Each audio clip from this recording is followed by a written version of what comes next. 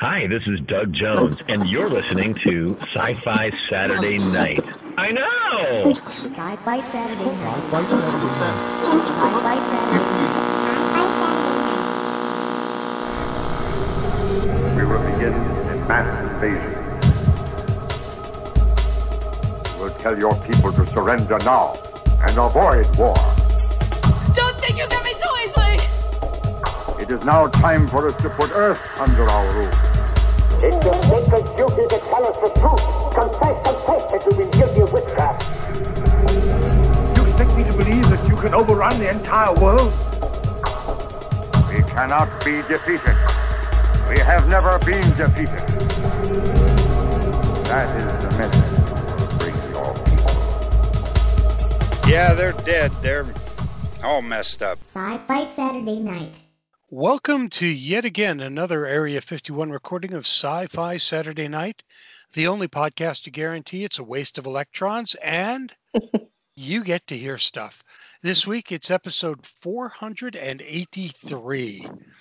It's another pandemic countdown day here, so tonight it's only a semi-quarantine evening in Area 51. We've let Cam out of his quarantine cage. And it's Hollywood Vampire Night, and we'll explain what that means in a moment. Yeah.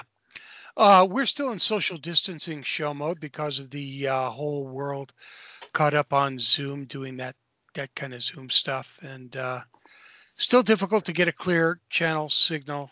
See what I did there with that whole clear channel Oh, thing? yes, I see. Yeah, they can go choke. Anyhow, so we're once again using a paired back cast. Hoping for the best. So sitting in at the Area 51 help desk and snack bar, it's Commander Cam. Commander Cam, how are you doing tonight, man? I'm doing pretty darn good, Tom. I'm doing very well, and thank you for freeing me from the my little plexiglass tube of We had to containment. clean out the hamster tube. We really did. That was Well, when you put me in there, with my food and all those wood chips and that water bottle, what did you expect to happen?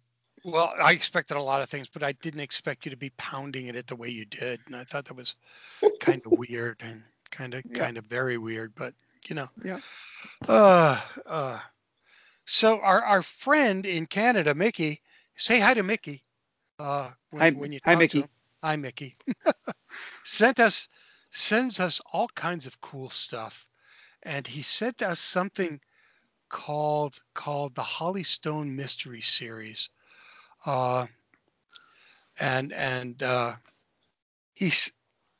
does this weird thing. He sends us a book halfway through a series, and he says, "Try this and see what you think." And I went, "Mickey, why do you do this?" And he says, "Book 4 in the Holly Stone Mystery Series." And I went, "Okay, fine, we'll try this." And we tried it. And the author is W.L. Hawkins, better known as Wendy Hawkins. And we liked it. And we'd like to welcome to the show Wendy Hawkins.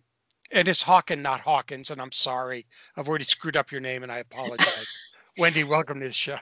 Thank you so much, Tom. And Does everybody screw up your name like that? I apologize. Quite a bit. And let me just start by saying that the name Hawkins is kind of a name a lot of people have, but my name Hawken is a name I created when I got divorced about 25, 30 years ago. And it means kin of the hawks. So Hawken is what it means. Gotcha. Okay. So, yeah. Okay. And I was going to ask how that name came about because it is not played. Okay. It's not one of those straight ahead names. And so I knew as we were going to do this, any odd name other than Smith or Jones, I'm going to screw up anyway. I am known for that, and I apologize right off the bat. So let's talk for a little bit, if we can, before we get into the book itself, about the Holly Stone Mystery Series. Mm-hmm.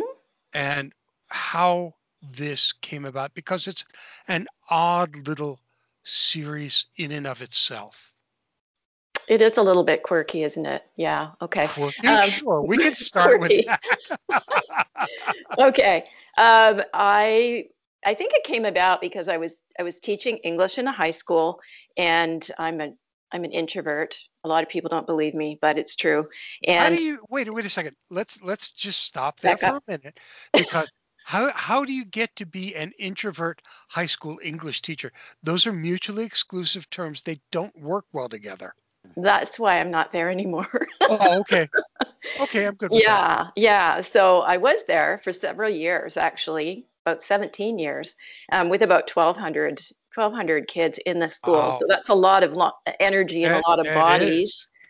And I was, coming home and kind of like crashing out on the couch and watching Sheldon and Leonard for hours at a time, and it wasn't good.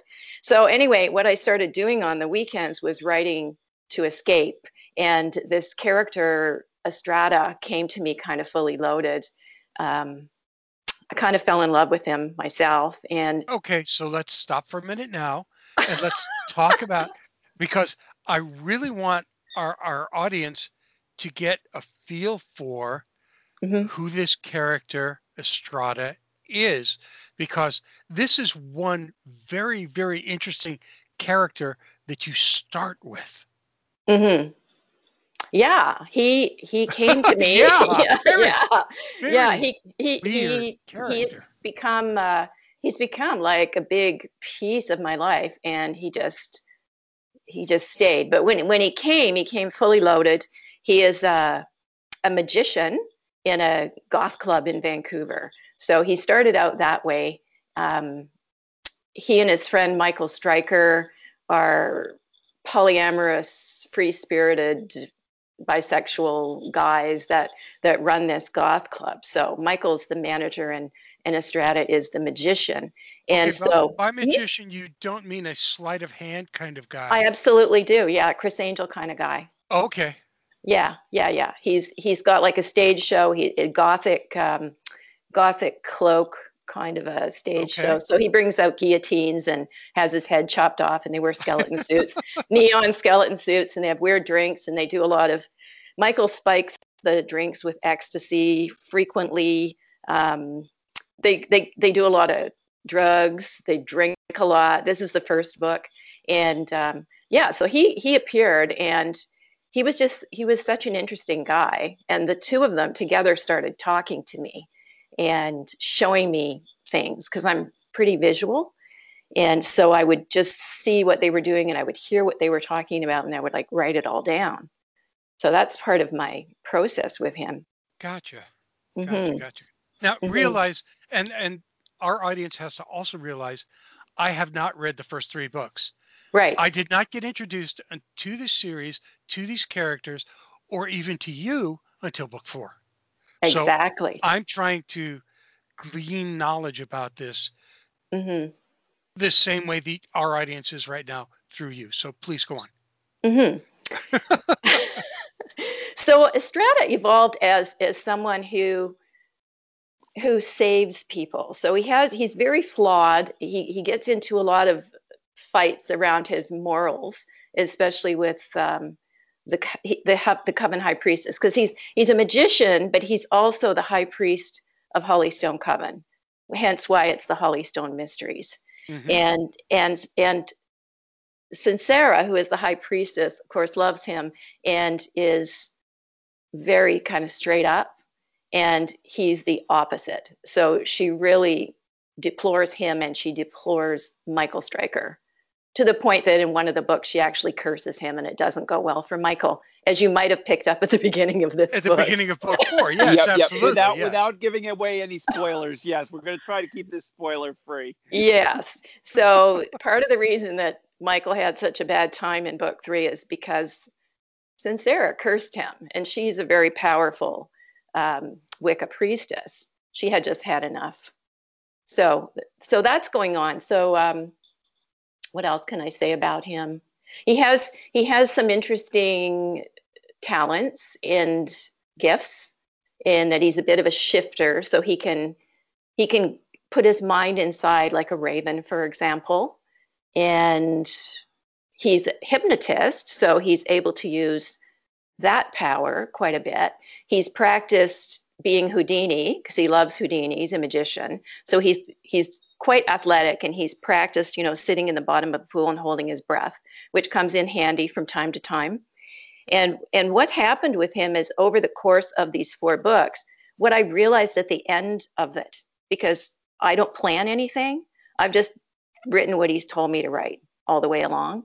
And at the end of it, I realized every book is about him saving somebody, but it's also, and traveling to save them. So he always goes somewhere, which is a great excuse for me to go somewhere. But yeah, there's some method in there.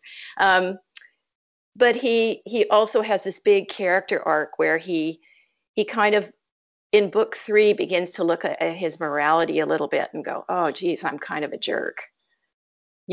He starts to look at the double standard. So he makes, well, I don't know, he makes huge changes, but he's attempting.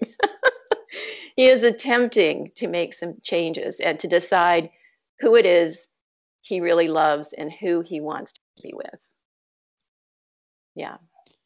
So it seems to me, as you began this odyssey of what we're going to call the Holly Stone Odyssey, Mm-hmm. that you began by realizing that you had not a story to tell, but a character who had a story to tell. Oh, yeah. Oh, yeah. This is really, yeah. And that while most people, a lot of writers have a process and that process never varies.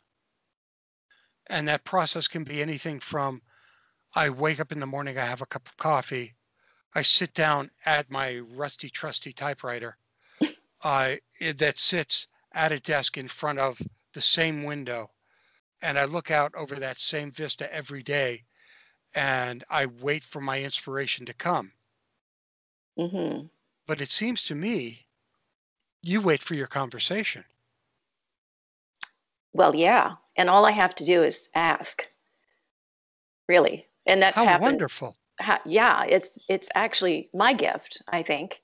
And it's quite strong when it comes. I can tell you, after the beginning, so this book, after I wrote book 3, as I said, there's a very tragic ending to it, and I had left Estrada in a really bad place, which I picked up again at the beginning of this book. It would have had to have been, because the beginning of book 4 is the end of a very bad place. Yeah. Exactly. And so I had left it, and I was writing another book. So I was writing like a lighthouse mystery that was kind of lighthearted. And I was about 30,000 words into this. And I was like, I'm going to write a traditional, like, male, female book, because my books are all over the place in terms of who's with who. And then I was really lonely for him one night. And so just as I was going to bed, I'm like, where are you? I literally said it out loud, because I do talk to him. And I'm like, where are you? What are you doing? I really miss you. And I went to bed, and in the morning I woke up and I knew where he was, and I knew what he was doing, and I knew what space he was in. And I went, oh man, you're writing the wrong book. So I stopped and I started writing this book. That was it. Yeah. How does that happen? Seriously. How does that happen? What do you do? You wake up, you have your coffee or your morning drink du jour, and you just sit down and you go, okay. No, not even that. I'm talking about waking up with like it's almost like a dream sequence in my head, and I see the whole thing in Technicolor. Like one of the things I would love is to see these books on film, because I see them all that way. Like they're very much visual to me. So I would agree. I would definitely agree with that. Like the one scene, again, trying not to give too much away, but the one scene with the bull and the stampeding herd of cattle.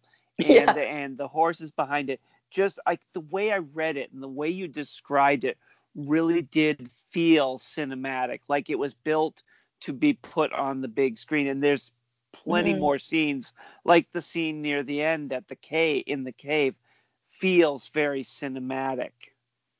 The volcano. The volcano. Well, I wasn't trying to give. I was trying to, be very vague, but yes, the volcano at the end. I don't know if that's that's really that important. So that's probably not really that spoilery, but the volcano at the end felt very cinematic the way you described that. And it just the scene by the lake is another cinematic scene. Yeah, exactly. So there's tons of scenes here that you can just see that you looked at it from the point of view of a director just going there and going, okay, what's my camera angle? What do I need for this shot? How should it look? Where should my camera be pointed? Just everything read like that. And so it's just, it's interesting you say that, because everything I read, I'm thinking, wow, this would be a great scene in a movie. This would be a great scene. So it's interesting that you say the same thing. That is my dream. That is my dream. That would be so great. And honestly, I don't know how it happens. I really don't. I don't even know. I finish these books and I read them and I'm like, really? Because I don't plan anything. I don't do an outline. I just say, okay, what happens next? And then I write it. And at the end I read it. And then I'm like, okay. And I also use the Joseph Campbell's Hero's Journey a little bit as a plot device, but I use that after I write the whole book. So at the end of the whole book, I can like draw a great big circle and, put, the ordinary world, the supernatural world, the things that happen, and I can plot the whole thing after, and it fits. And I'm like, thank you. It works. So how do you hold are you writing stream of consciousness as you do this, or how are you holding the content together as you put it together? I think I am writing like that. I think I am, because like what'll happen is I'll just when I sit down at the typewriter, I can see it, but then I have to do the part that's the writer in me has to pick the right words in the right order. Because I'm not like, photographic mind where I'm somebody saying type this. I see it, and then I have to use my craft to actually create the sentences and put it where it needs to be. When you sit down how long do you write at a sitting? You know what? It depends what's happening. I mean, I've had things happen where if I'm on and they're talking, like I'll sit for like 6 or 7 hours at the computer. But then other times I won't write for a few days, and I'll be out walking in the woods, and all of a sudden I'll see a scene and I'll pull out my iPhone and just start talking about what I'm seeing. And then I'll go home and write it down. So after a couple of hours sitting in front of the computer, when you look back and you kind of do a re-edit to just kind of straighten things out, do you look at it and go, I did that? Oh, yeah. and characters continually surprise me, because, I mean, I've had characters die. I had a character commit suicide that I didn't know that was going to happen. And I was literally in tears as I was writing it. And I think that translates, that raw emotion comes through, in the characters. Like there's one scene with Fergus where he's quite nasty to Rory, and and I really didn't know he was going to do that. I was like, well, that's pretty bad, but that's what happened. And then it was, okay, how do they deal with that? So, So, all choked up, Dome? Not choked up, but I don't know. I don't know, Wendy, how to deal with you. Is that fair? Right. I love that. I don't think anybody said that to me before. I have had somebody said, I'd love to get in her head and roll around for a day or so and just see what goes on in there. A reviewer wrote that. No, I'm not sure I want to be there yet. but I don't know how to deal with you, and here's why. I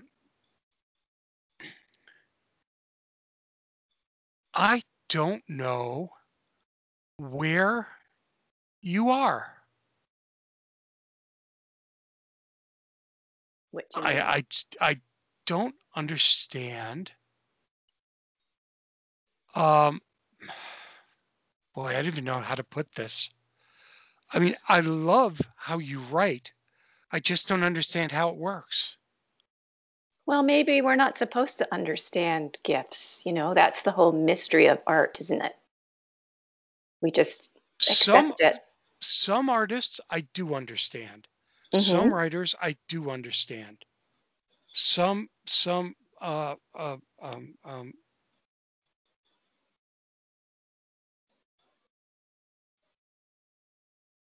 yeah.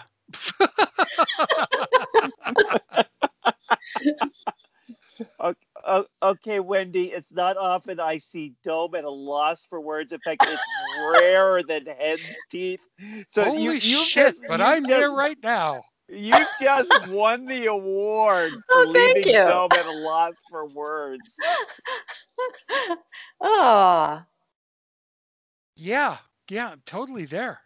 Wow. I'm totally there. Because, I'm sitting there and I'm thinking to myself, she just does it. Yeah. Yeah. That's kind of how it happens. Yeah. One day it just kind of happens. Yeah. And if I'm, and I'm going to ask a question and I know what the answer is, and I'm going to freaking ask it anyway. What's next? Well, okay, so I'm back to that place again where I'm trying to write a traditional novel. And it's not going to happen. It's well, not no, I did. Work, is it? I did, actually. I just wrote a small town romance, but I used the same process, and it worked with some other characters. So that's actually good news for me, because I know that this isn't just about Estrada and me. Do you know what I mean? Like so that you can write the other way as well, is what you're saying? No, I'm saying I wrote a whole new book with new people in the same way. Estrada kept his mouth shut long enough for you to get to write the other book. He's waiting. Kind of yeah, I'm sure he is. I'm sure he's sitting back. They stepped aside so you could bring out some new characters. Yes. So I wrote that whole. So that's a whole other small town romance, and then I'm halfway through another somewhat traditional one along the same kind of lines. But since you guys did finish the book, you know that although it has a somewhat satisfying ending, there's also a little cliffhanger in there. A little bit. Yes. And again, like I said, I'm trying to keep this spoiler free, but I know that part of part of the book is not a spoiler because you have it on your book jacket and on your on your webpage, that the story does involve time travel. And can I assume, because thank you, Mickey, you said it's the fourth book, so I had to, although I'll give you high praise right now, because I said this off the air and I haven't said it on the air. While I'll still recommend anybody to pick up book 1 and read your way through, unlike what I did, I was able to pick up book 4, and it's not terribly often I've been able to pick up a second, third, or fourth book and not feel completely lost, like I'm walking into the movie in the second reel. This felt like this was its own movie. It picked up, I walked in, absolutely, and literally, you got me up to speed with the past. You said, these are the parts of the past that you need to know. You need to know about Michael. You need to know about his curse. You need to know about this character and what they're doing, and this character, and Sorcha, and her background. Did I get the name right, Sorcha?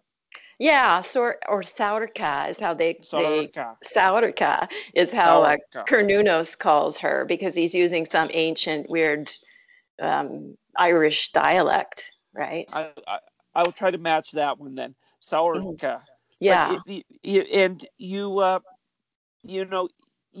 get us up to speed like, because we like to, kind of get a feel for it in the first 50 pages. By the first 20, I'm up to speed on the past 3 books. So I know what has come before, or at least enough so that once you, and again, like I said, because it's on your web page, anybody can find it there, this 4th book involves time travel. By the time you open up that hole and drop us way back into the Iron Age, I already know the backstory so that I can understand why these characters do what they do, including what a certain character does at the very end, which involves the cliffhanger, which I am being a very good boy about not spoiling. So far, yeah. That's why I'm almost gonna shut my mouth. But you do such a good job of bringing us up to speed. Like any good television show that's multi-episode, or like a movie and a series, you bring us up to speed and you get us reconnected with the characters, or for like me who's never had a connection, you give us that quick connection with the characters before moving on with the story, and we don't feel like we're lost, or like the people that read the first books have a far more intimate relationship with Estrada than I do. I feel like I have the same relationship with Estrada as the person that read the first 3 books. And I think that was an amazing bit of writing on your part to just, make it so easy, so accessible to just pick up. And it does not happen terribly often.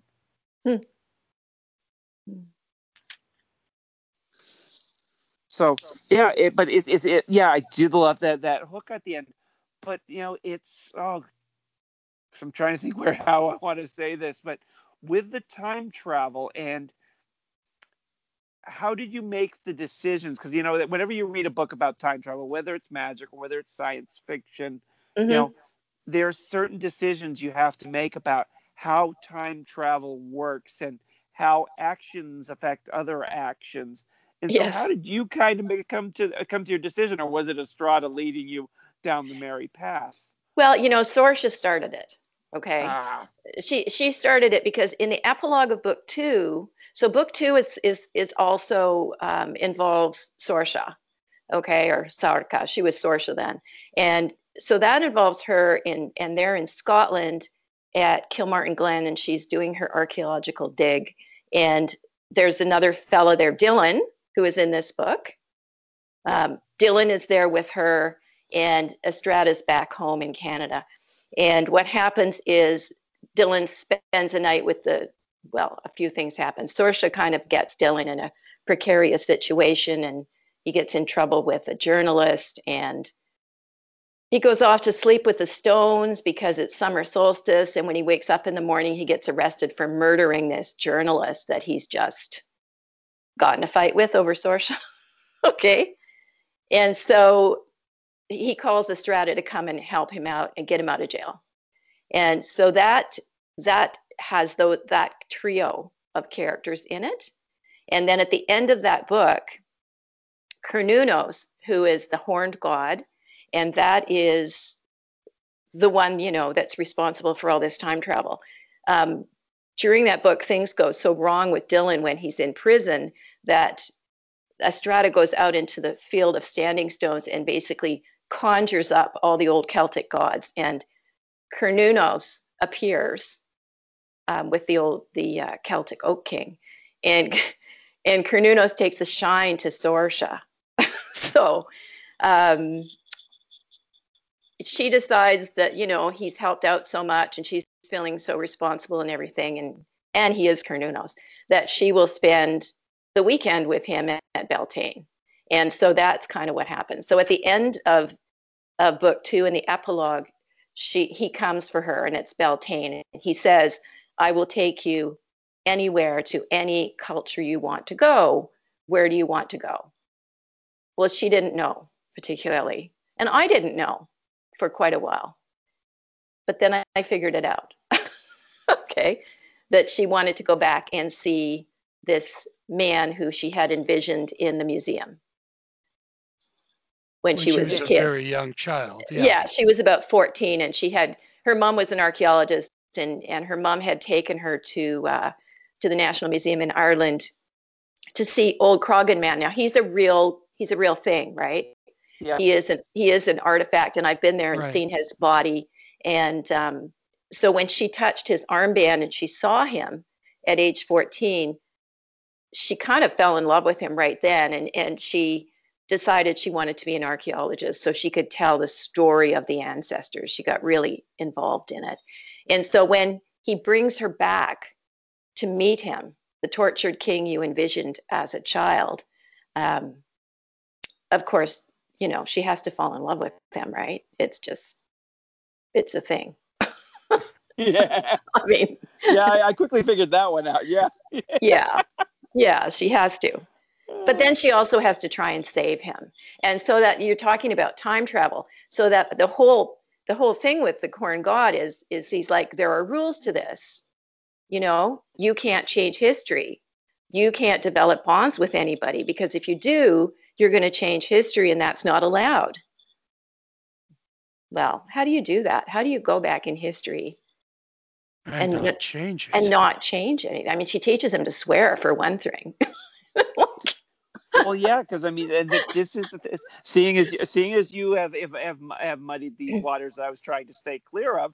I will just continue and splash my foot right through this mud puddle. Yeah. And, but yeah, because she's taught them words that they would never have known. So I mean, in some ways, I mean, she just by her very presence, Mm-hmm. she has definitely changed this world. And you know, it's because it's one of the things, you know, when you read any good science fiction on this, you know, it's always, you know, there's the one theory, you can't actually change time. Everything's set to happen. It's predestined. Yada yada blah blah blah. You can't change anything. And then there's the you know, divergent paths, so that when you change time, you're now on a different path. And then there's, you know, there's other theories and other things, at least as far as writing's concerned. And to this one, it seems like, you know, that there is a possibility to change things.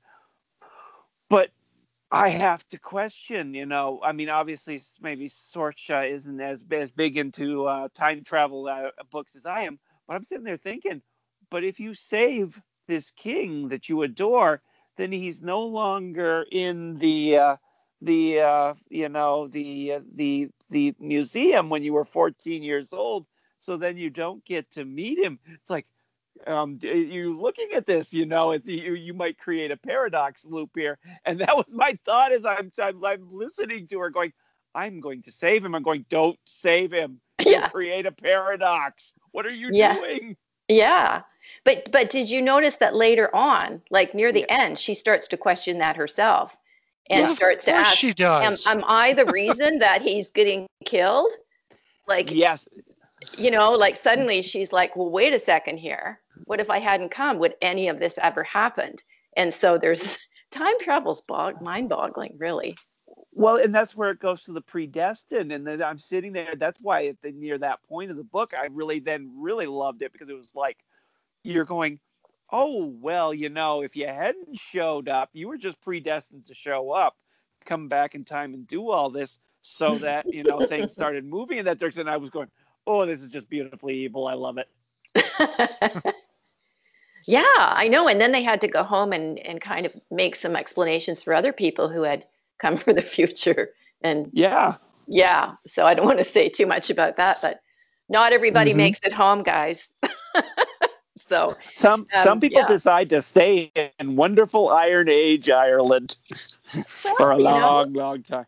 You do what you got to do, right? Oh, true. You know, no, can't blame them.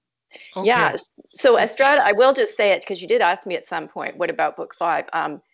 I basically have some ideas about what's going to happen next, and that's because I know him, and I know I can't say that without being a spoiler, but I know he does say he has.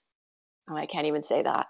Never mind. Anyway, I know I have some ideas as to where it can go. Can we say there's a book 5? Yes, there will be a book 5. Yes. And on that happy note, we leave the furtive mind of Wendy Hawken Furtive. Because I like that. I'm leaving this interview more confused than when I got here. When do you become one of my favorite people to interview? Because you've left Dome speechless. This is just like beautiful moment for me. But I am totally in love with it because I am so confused and yet good. That's all I can say. Well, thank you. Well, listen, if you guys are into vampires, because I did hear you talking about vampires earlier, book 3, To Render a Raven, little spoiler, the ravens are vampires. So if you want to talk vampires one day, let me know. Yeah, we can always talk vampires. Mm-hmm. And we can always talk more about the Hollystone mysteries. Mm-hmm. Wendy, it has been one of the most headache-inducing pleasures to talk to you tonight. Thank you, Dome. Speak for yourself, Dome. I enjoyed every minute of it. Thank you, Cameron. Thanks so much for joining us tonight. It's my pleasure. Come on back when book 5 is ready to come by.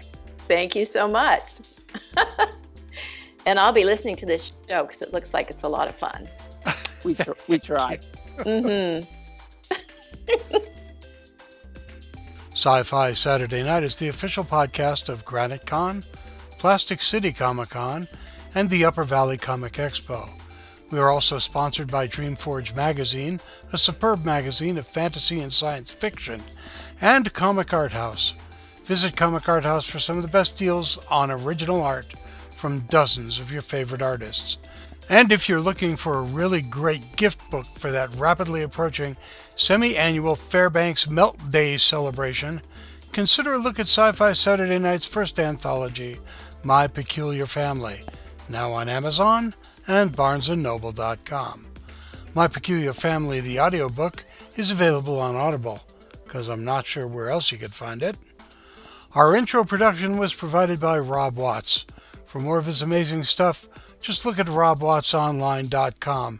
And don't forget to try the Watts sauce. We love it. Our outro was provided by Lawrence Made Me Cry. You can find Lawrence Made Me Cry's music on Bandcamp. And a whole lot of love to Jojo and Celine. Many thanks to the gang. From his booking books, thank you, Captain Cam. This is Dome saying, Terry and Jeannie, shared pain is lessened, shared joy increased.